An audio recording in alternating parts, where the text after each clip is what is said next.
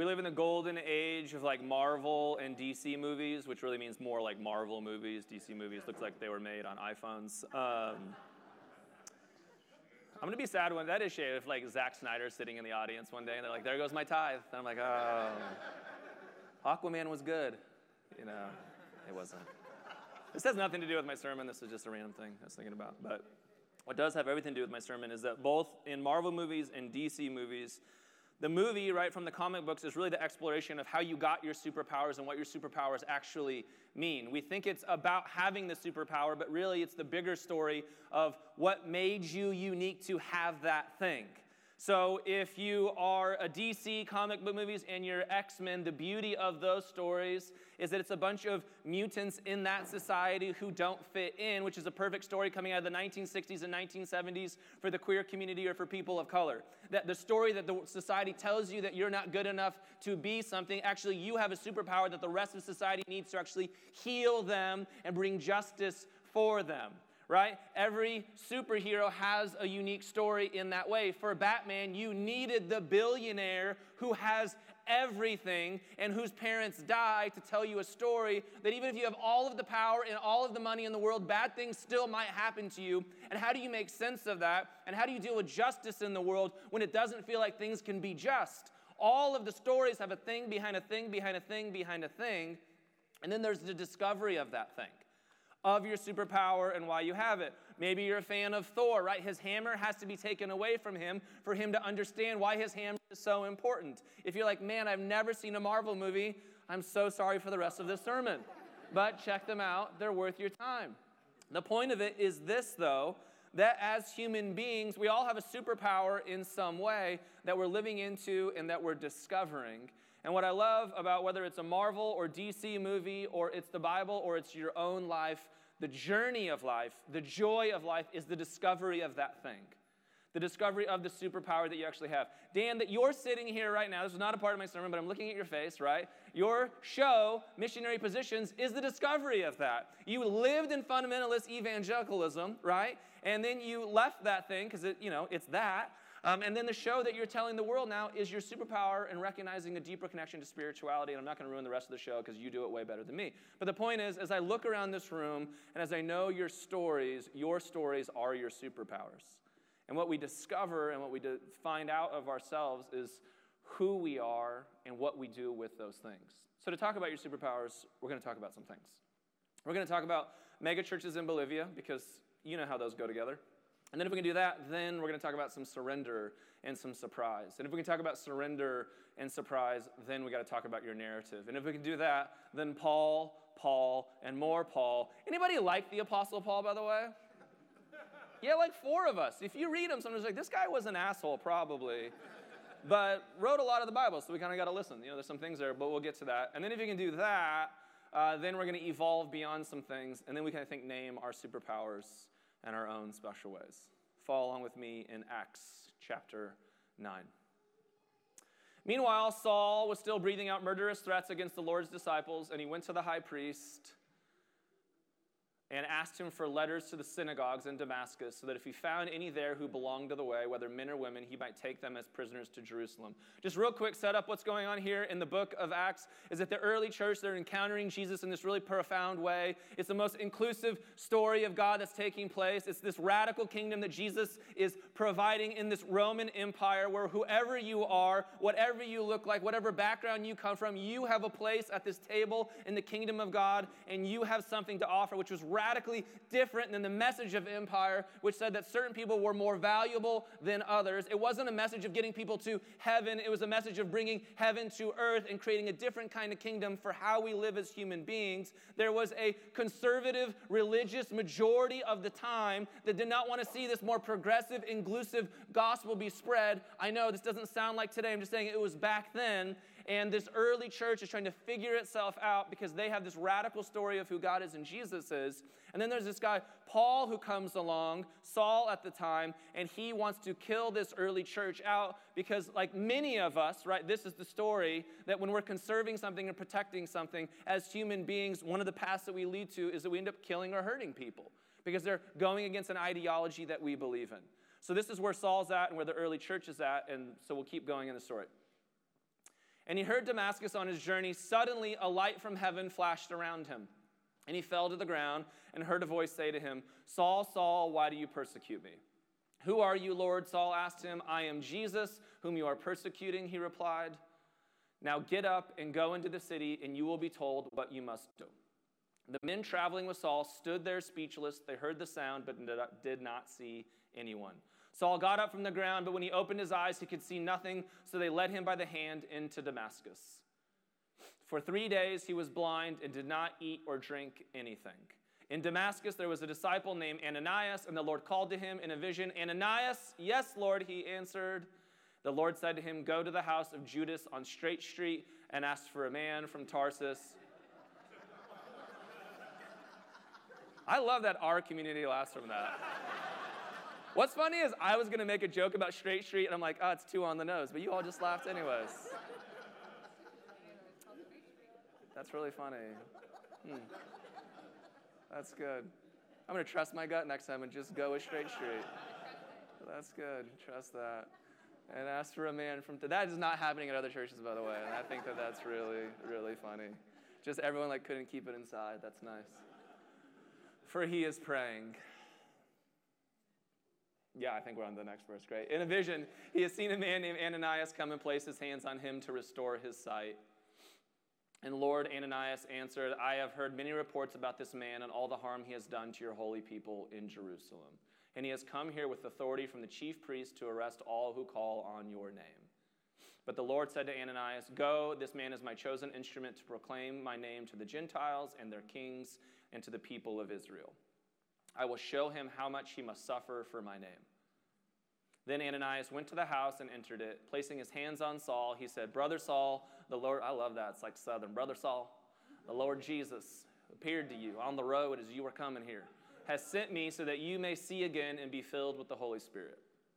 Immediately, something like scales fell from Saul's eyes, and he could see again, and he got up and was baptized. And after taking some food, he regained his strength. Saul spent several days with the disciples in Damascus. The story of Saul turning into Paul is all of our stories in some way, and it's a story of surrender and surprise. In our lives, we evolve or we discover our superpower generally not because we're looking for it or because we want it.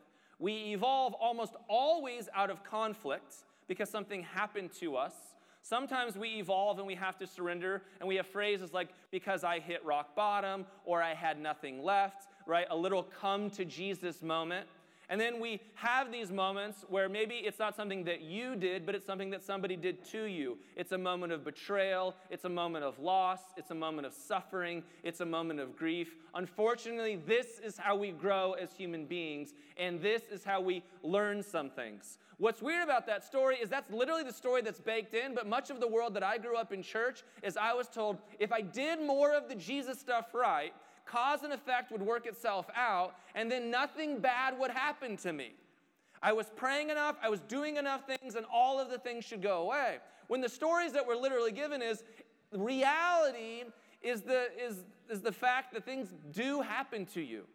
Bad things sometimes do take place. Suffering is part of what it means to be human. Change and loss is actually normal. The story is not your escape from those things, but how do you deal with those things so that you don't transmit your pain, but so that you transform it. This is the story that we live into. And so for the story of Saul, this is a moment where he surrenders all of the things that he has going on, and he literally has Jesus stop him somewhere. Now, for many of us, maybe Jesus didn't blind you and stop you on a road, but for many of us in this room, it has felt like that in some way, that you have come to these dark moments in life where you have nothing left and you call out to God. The other side of this is surprise. Sometimes when we've lived well and we've learned some things and we've given in to surrender and we said, my life is going to be transformed in a different way, we go on a journey, I would say, of awakening and union, mysticism, if you will, a deeper spirituality where we just begin to see the nuances of surprise that God is everywhere all of the time. That's way better, by the way. And generally, I would love to live here, but what life has taught me is that I am a real willful human being, and I do not always surrender to the will of God, and oftentimes it's the more difficult choices that come my way. And the story of Saul is the story of all of us, that we find God. And by finding God, we find our truth and our own superpower in moments of surrender or in moments of surprise. It was 2012, and it was a year that was transforming my life for a bunch of different reasons. At the time, I was working at another church. I was in my 20s. They gave me way too much responsibility than any 25-year-old should have at the time.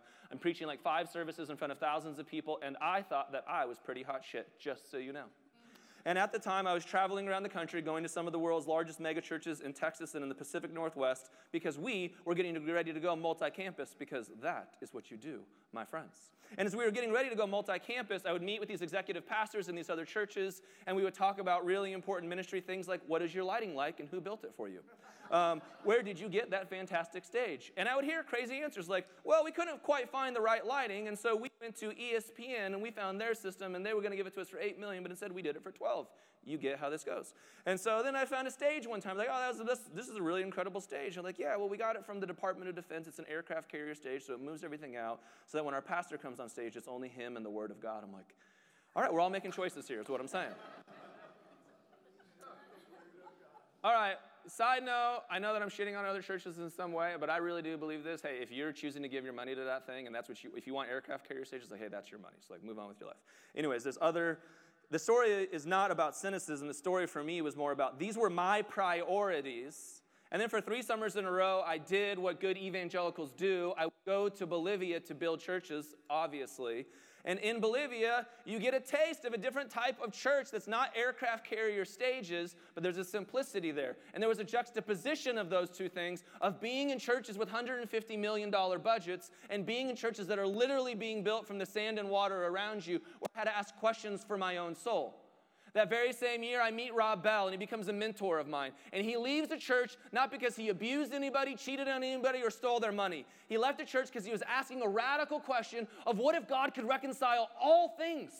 And the church says, he doesn't believe in hell. Kick him out. You get why. No one gets why, right?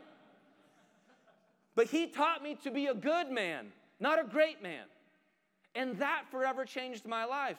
That I was in these moments of asking radically different questions for who I wanted to be and what I thought the church could be. So I left the big thing of a place that was paying me way too much money to be a pastor at 25 years old, and we started a thing in my living room where I was making like $16 in a Snickers bar every week. And that place became this place, which I'm so grateful for. But for the first 2 years of starting New Abbey, I was depressed.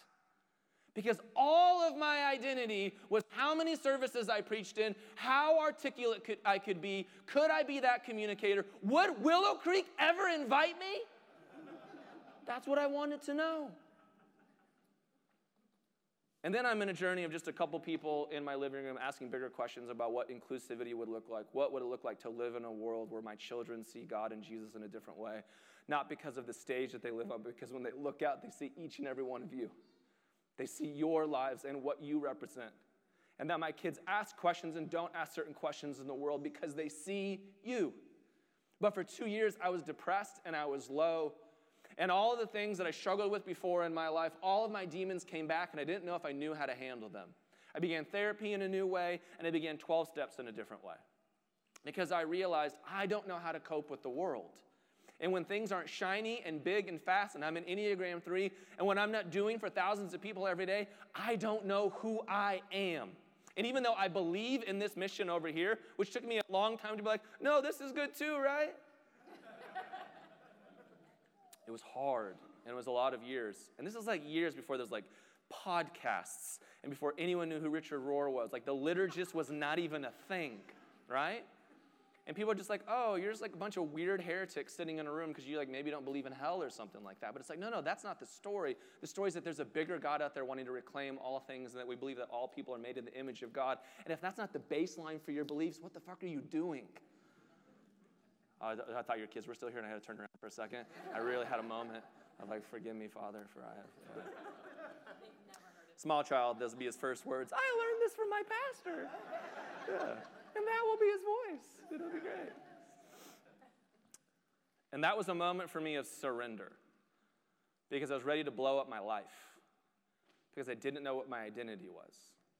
And the journey that I had to go on is learning to see God in different ways, needing the little scales to fall from my eyes, and needing God to show up in ways that I couldn't show up for myself. The second step of 12 steps is I came to believe that a power greater than myself could restore me to sanity. And what I had learned as a megachurch pastor in that world is I have all of the power and all of the words and all of the articulation to keep things secret really well and to tell you things for your lives that I actually struggle with in my life. And I have a theology that tells you God's grace is for everybody, but you better not mess up because you're supposed to be perfect. And now I have a theology that says, no, you surrender to all of those things, and that's actually where God meets you. And the pain of those journeys is rough. But as you go through that, then you begin to open yourself up to surprise and more surprise. And that's the story of Paul. As he surrendered in these moments. But the rest of his journey is a story of continuing to surrender. And he always names it, right? He names like, I have a thorn in my flesh and all these other things. It's in the rest of the journey if you read those letters. But it's also a journey of how does this story keep getting bigger and more interesting? So if we can open ourselves that our superpower is found in surrender and surprise, then the next thing that you need to do there is that your superpower is found in your unique narrative. You have a narrative that this world needs. You were just born into a family. You were born into a country. You were born into a certain place. Those were your friends. Those things happened to you. I don't have all of the answers for that, whether it's good, bad, or in the middle. This is just what is. My sponsor is the biggest atheist I know and the most faithful person that I know in my life. Because he accepts a higher power, which is that reality is what it is. He's not fighting reality. He's accepting what's there and becoming willing and open to what God is doing, even if he doesn't name that thing God in the same way that I do. And so for us, part of naming our narrative is naming what the reality is. I know that you want some things to be different, and I know you're grateful for some things, but those are just the things. So work with the building blocks that you have and then go from there. You spending time in a victimhood narrative forever that this isn't working out for you, and if this would have happened, and this narrative and all these things, is, I promise you, just not going to help you at the end of the day. Now, it doesn't mean that those things might not be true. It might not mean that those things are not unfair, and it might not mean that those things are not unjust. But name those things and then use those things to tell your story from your vantage point in the world, because we live in an incredible time in history where all of the stories are getting told finally. Praise God. So use your story for other people like you. Why I can walk into a 12-step room is because there's no explanation needed. Oh, I get that. And why you get to walk into any room that you're in for all of the unique things that make you you is that there's no explanation needed. And the more that you can name what is and what is reality for your actual story and stop fighting and blaming everyone else for why your story isn't what it is, the sooner that you can get to a place of using your story to begin to help and heal other people. And that's the interesting stuff. That's when our superpower really comes alive. Not when we feel entitled to our superpower, and not when we're blaming everyone else for not giving us more superpowers, but just saying, this is who I am today and what I have to offer in this moment, and that thing is good. Here's what I love about Paul. I think Paul's a weirdo, by the way, but here's what I love about Paul. Imagine the story. He had so much zeal and hate in his heart for these other people that he was willing to kill them. And then this is the man, because of a full transformation, he took all of that passion and all of that anger and all of that hate, and he's the one who gave us theology that we are the body of Christ. He's the one that gave us theology that each and every one of us are the temples of God. He went from massive exclusivity to a wild inclusivity. And of course it had to be him. He had to take all of that energy and all of that passion and all of that zeal and now put it over here and say, for all of the reasons that I hated these people, there probably was something going on inside of himself. Man, I remember this moment radically in my own 12-step process of, oh, I don't trust people because I don't think that I'm trustworthy. I'm trying to control other people because I can't control me. Sometimes the greatest pains and hurts that we have going on isn't about everybody else, it's about me. And then we turn that around and we look at it on the other side and say, oh, the story of Paul is, oh my gosh, it's not that I hate these people, it's that there's so much beauty in them. And Paul gives us a theology and expands the church in a different way. Paul's the person who took the church out of Jerusalem. And you'll see this evolution in Paul. Paul has this radical moment with Jesus. It will say the word Jesus right here in these stories of Paul. But when you get into Paul's letters, he stops saying Jesus and he almost exclusively says Christ. Here's why. Paul knew this. If we keep it in Jerusalem and we all just sit in a circle and keep talking about that time that Jesus, turned the water into wine and we were at Mary's house and it was all chill, like, man, we were hungry, fish everywhere. Like, this thing's not going to grow. So Paul never tells those stories again. Instead, he keeps telling the story of a universal Christ who has to evolve and expand and transcend and include this narrative over here. But it has to get bigger. It has to leave Jerusalem. We can keep talking about being Jews. We can keep talking about being this over here. But this story has to leave this place if it's going to change the entire world. And if it leaves this place, and if it evolves from this place, guess what that means for those people in Jerusalem? You're going to lose something. And that's okay. You're going to have to grow up and mature in a different way if you want your superpower to change the world. And so what Paul does is he begins to go other places, and he's the one who gets into like a fight with the early church fathers and says, stop telling them to do kosher laws. Stop telling them that they need to be circumcised like you. Stop telling them to do whatever, and you need to accept the fact that God is already where they're at, and would you trust that if God did that for you, how much more can God do over here? And that's the journey for all of us as we discover our superpower. We take our unique story, and then eventually our unique story has to evolve beyond ourselves.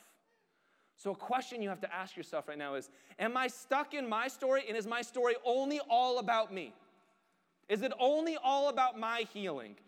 I love this one in the liberal world. These are my boundaries, which sometimes is a way of saying, I am selfish. Sometimes it's not. Sometimes it is. You have to analyze that with God, not me. But I'm dead serious. Sometimes we get stuck here because we have new language to preserve ourselves. That language is at its best when it heals you. And it gives you space because some other guy who looked like me was up on stage and telling you to volunteer more. Wink, wink. And now you have some self-identity and you don't have to do everything said pastor says on stage. Great. And now you also have to go serve the world.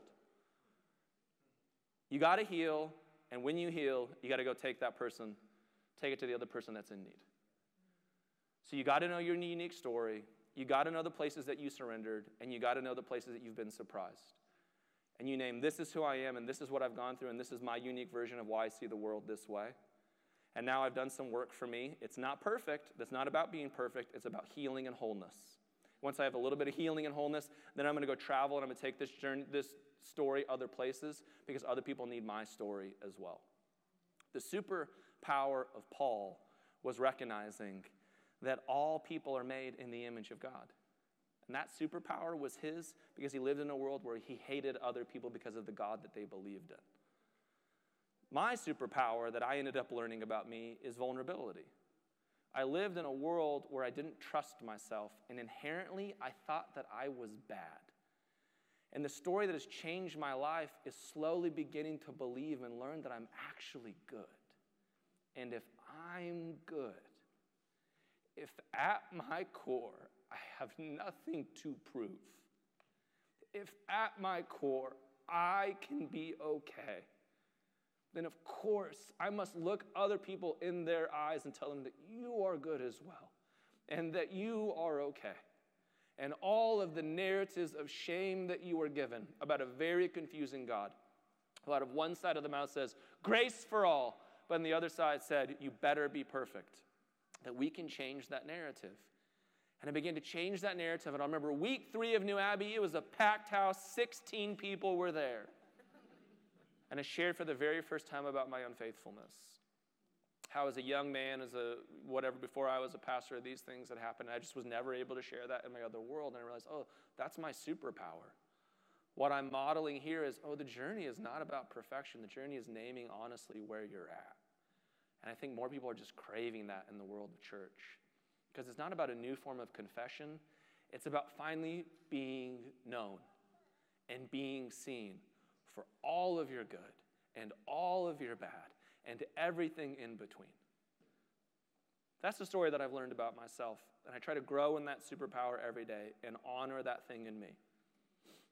And New Abbey, what I love about this room looking around is I know that many of you are already just curating your superpowers. Mark Fields, you're the man creating Kinship Collective because you know how much a family of people has meant to you. And that you tell a beautiful story, not by telling your story, but by empowering other people to tell their stories and their voices. That is your superpower and your gift to the world. Brittany Barron, when I first met you, that you had to make a choice. Am I going to be a mega church pastor, or am I going to get to love my wife and marry her? Surprise, you got to do both. But what you've taught me is things that I just would have never known because I've never experienced. I remember years ago at New Abbey, I walked into the room and I told her I feel uncomfortable at my own church because I'm like the straight white man. That's like a bad word in our world. For straight white men, you get it. I'm sorry. Let's get over that too. You're worthy. And I'm dead serious about that. We all have to change our narratives. But you gave the most beautiful, kind speech to me, which was, you're feeling uncomfortable for the first time, and I felt uncomfortable my whole life. And you didn't say it with guilt, but you said it in such a beautiful and powerful way that I finally understood. I've never walked into a room uncomfortable. You lived in Aurora, Colorado, which was really close to where we both used to live, and you were like one of two black people. And you were uncomfortable living in a very white school. You were uncomfortable being a woman in ministry. You were uncomfortable being a queer black woman in ministry. That's your superpower, and you have lived your life the last 7 years that I've known you telling that story, changing and transforming people's lives. I can look around the room and tell you all of your superpowers. And the goal of New Abbey is that we would be mirrors to one another, that we would allow for a bigger story to take place within our hearts and to transform our lives, and that we would empower one another to go have our superpowers out in the world. So New Abbey, I believe in us. I believe in our stories. I believe in the ways that God is at work here. I believe that it's not just another liberal story of we're going to figure it out, we're going to get enough therapy, and we're going to do enough justice, and we're going to solve all things. Hey, we are going to make some action, but there's going to have to come a place in all of our lives where we came to believe that only a power greater than ourselves could return us to sanity. Only something bigger than ourselves could take the scales from our eyes and show us a more transformed world and what that might look like. So would we surrender and be open to surprise together? Would we allow all of our unique narratives to shine? And then once we understand who we are, once we've loved ourselves, can see the good in ourselves, once we can name all of that, would we allow our stories to evolve? Because we live in a city like Los Angeles that is in desperate need of this hope and this good news that is living within each and every one of you. So I'm thankful that you're here, and I'm thankful that we get to do this work with one another. Would you find the same 3 or 4 people around you, and would you answer this question? What's your superpower? Enjoy.